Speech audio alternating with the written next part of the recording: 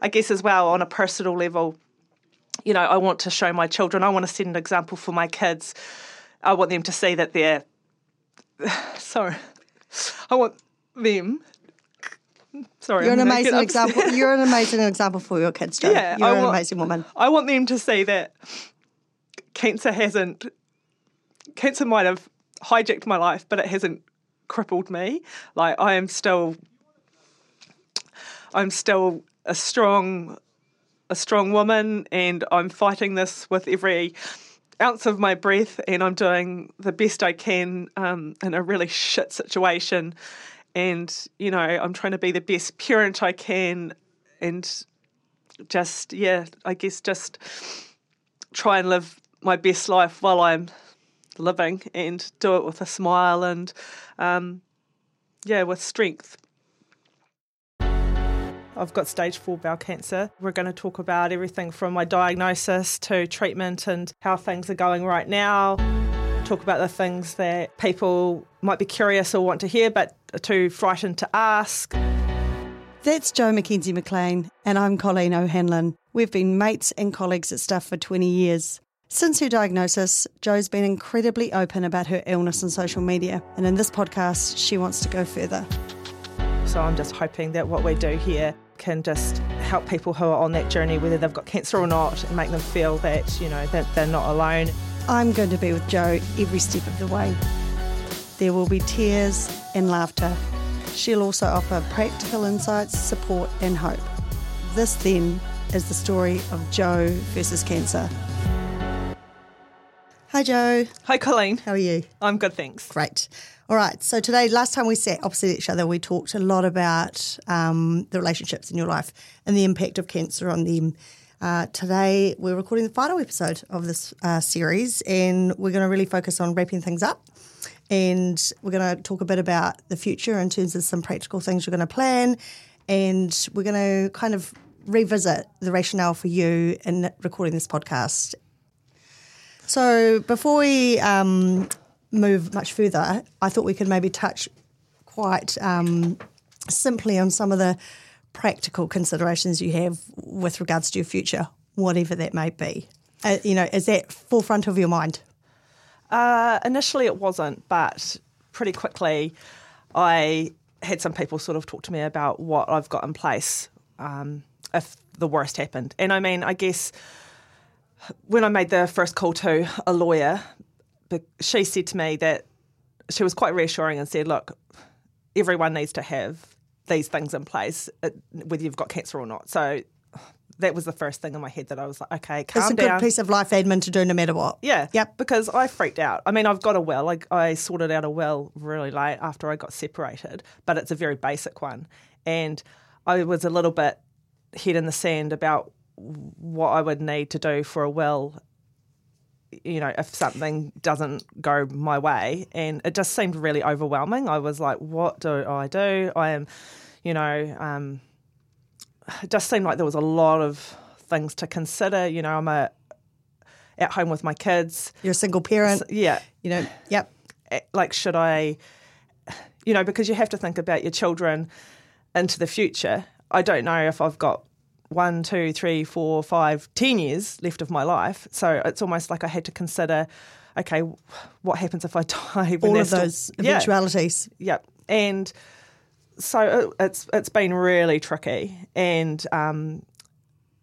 I've had a good lawyer who's helped me make some decisions around having people in place to represent the interests of my children, having, you know, discussing things like a family trust. Yep. So, you know, I've been in the process of putting my house into a trust, and I've put one of my best friends on that. Is she like an executor? Yeah, and just to kind of be, I wanted to keep my parents outside of, I didn't want them to be burdened with any financial responsibility with the kids. I wanted, say, for example, you know, say if I died in 2 years and say my kids want $5,000 for something, I don't know. Yep. They go to her for all of that. Yep. She will be in charge of liaising with my ex-husband for any kind of big financial decisions. So I thought that was quite a good thing to do.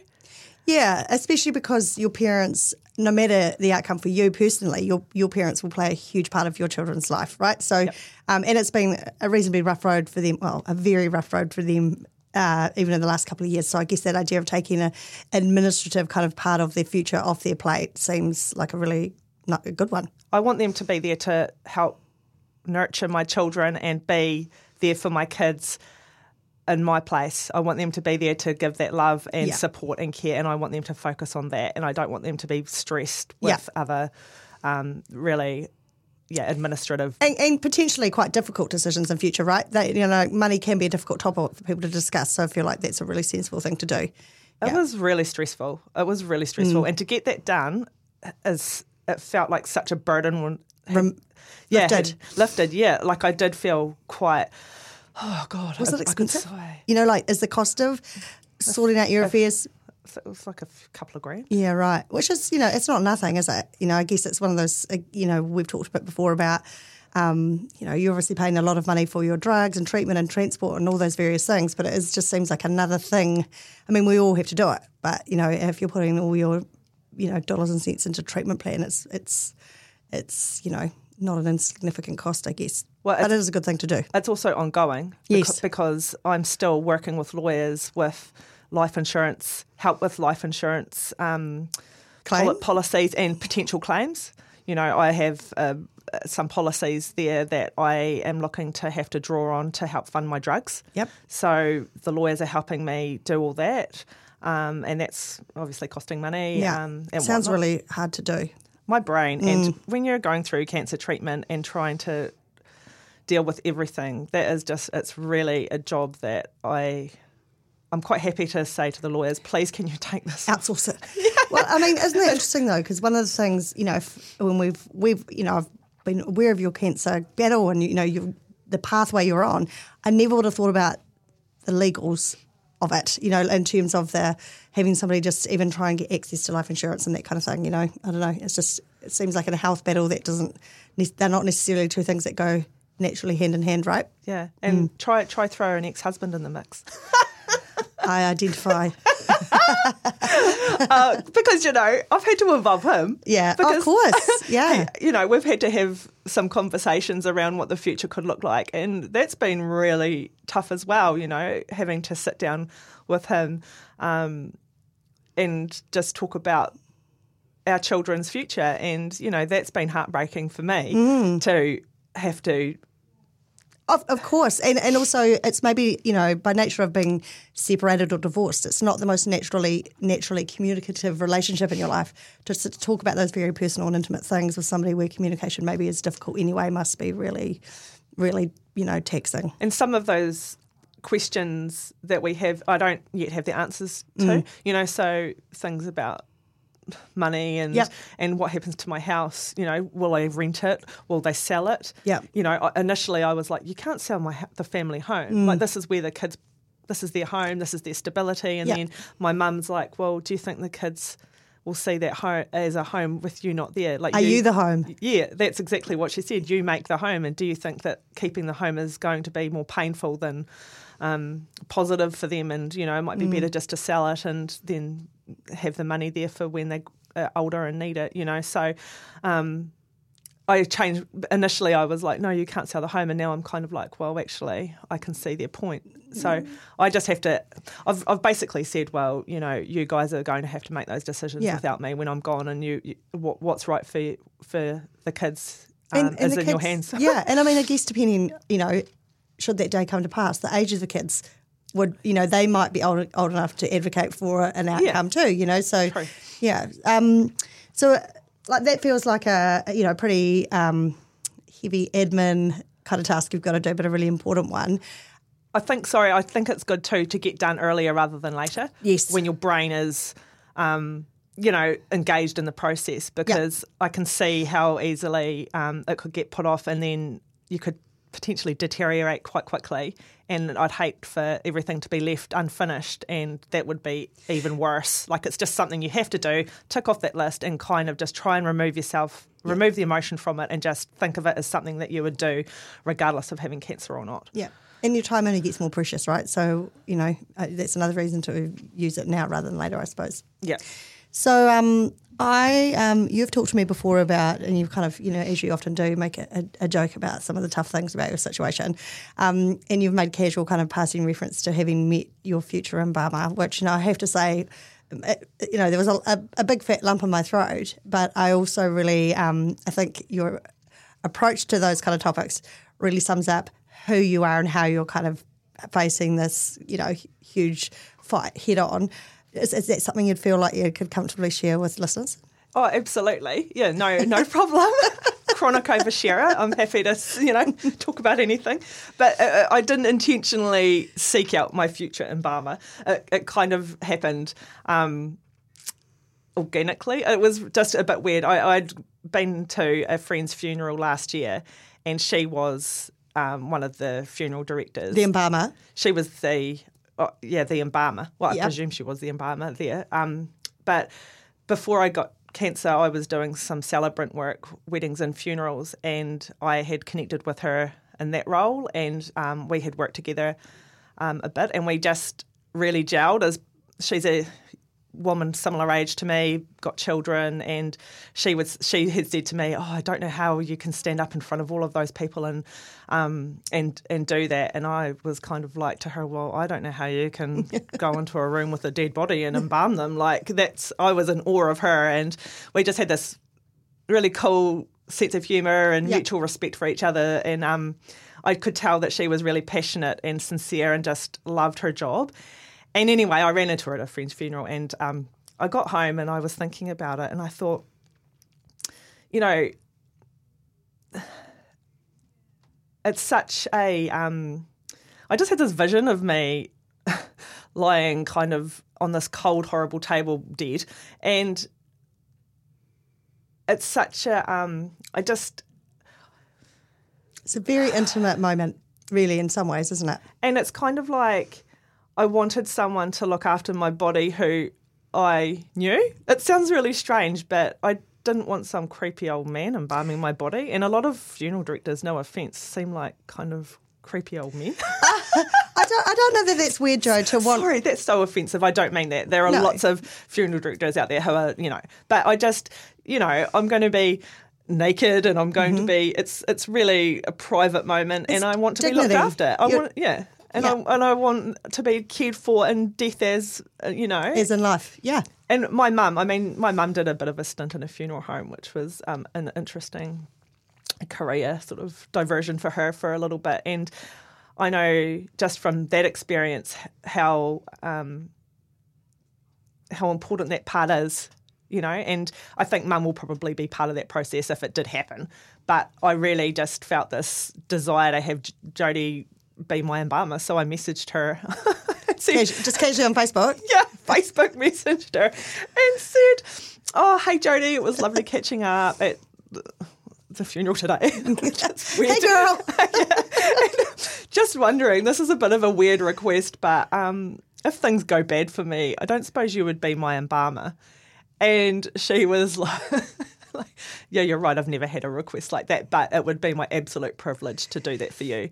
So again, a bit like I kind of felt a bit of a relief, and I was like, if things go bad, and I know that I'm going to be in really caring hands, and that she will be respectful, and and Jo, that means a lot to you now, but should that awful day come, that will always also mean an enormous amount to your family.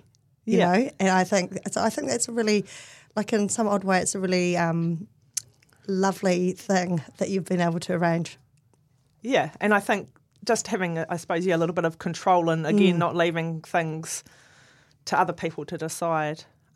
It's something that is my wish for my body.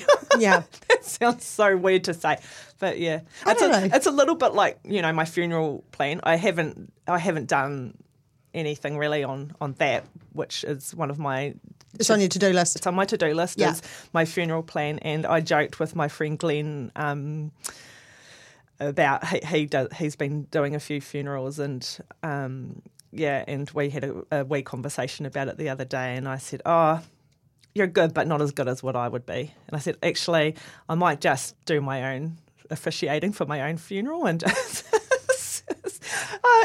I actually might. I might just do my own funeral. I don't know. Like, who knows? I'll get a videographer in and be on the big screen. I like to have the last word. I think it's a very normal thing to think about that, because in some ways it's the last way in which you could communicate with your loved ones, really, right? And I guess depending on what your beliefs might be, etc. But I think the idea that you can play an active part in that kind of celebration of your life is pretty awesome.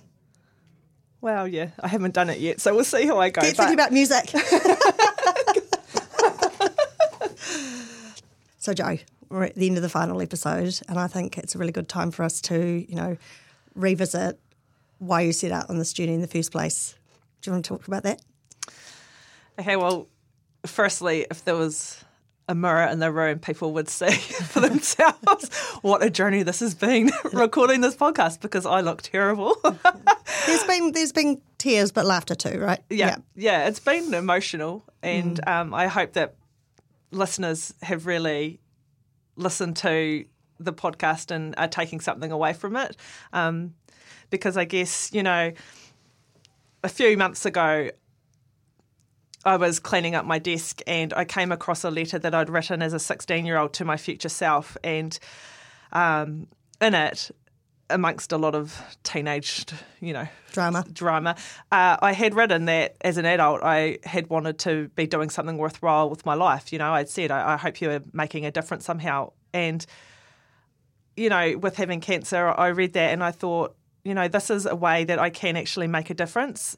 I've got the unique perspective, I guess, of being a journalist, so I look at things differently. I ask questions. I have travelled from day one on this journey looking, at the health system through a journalist's eye, not just a patient's eye, and really absorbed everything, and been quite shocked about some of the things that I've encountered in terms of, equity and drug funding, things that I did not have a clue about. Things, even just chemotherapy treatment, side effects from chemotherapy. I had no idea about cancer, really. My nana had cancer, my uncle had cancer, but really it hadn't touched me that intimately. I feel quite guilty that I never really paid more attention to what they were going through. But when you were faced with it, when I was faced with it, it opened up a whole other world to me that I had no idea existed. And the more I started talking about it to people and writing stories about it, and the response from strangers that I got, the response from family and friends who started thanking me for talking about things that they had perhaps wondered about or, didn't have the voice to, they had the same concerns as me, but they didn't have the platform to speak about it. So, it's really given me that motivation and inspiration to talk about it as much as I possibly can, because it just really doesn't get talked about that much. We all hear about cancer. There's cancer stories every day in the paper, but, just getting down to that really kind of nitty-gritty level, I don't know, just that some of those little things that I've encountered that I thought, actually, who knew that, you didn't always lose your hair having chemotherapy? Who knew you went through chemopause? Who knew that you could pop out in pussy acne spots if you went on one treatment? And who knew that Cancer Society was there, that could, they don't just bring around cups of coffee and talk about cancer. They actually can provide advocacy and they can help with transport. They've helped do my garden. There's just so many things in this cancer space that doesn't get talked about, that, I guess by doing the podcast, I've just wanted to open some of those doors, start conversations, hopefully, raise awareness about some inequities that I've faced, that other people face, and, importantly, raise awareness that young people like me can get cancer, that it shouldn't be, young people shouldn't be dismissed by the GP so quickly. It really needs to be, concerns need to be taken seriously, and the more diagnostic testing that becomes available, the better. It will save lives. That needs to be improved. There's just this podcast could go on forever probably about things that it's thrown up, or, things that we haven't been able to cover. But, I've done my best with you, with your help, to try and, cover some of these things. And I guess as well on a personal level, I want to show my children, I want to set an example for my kids.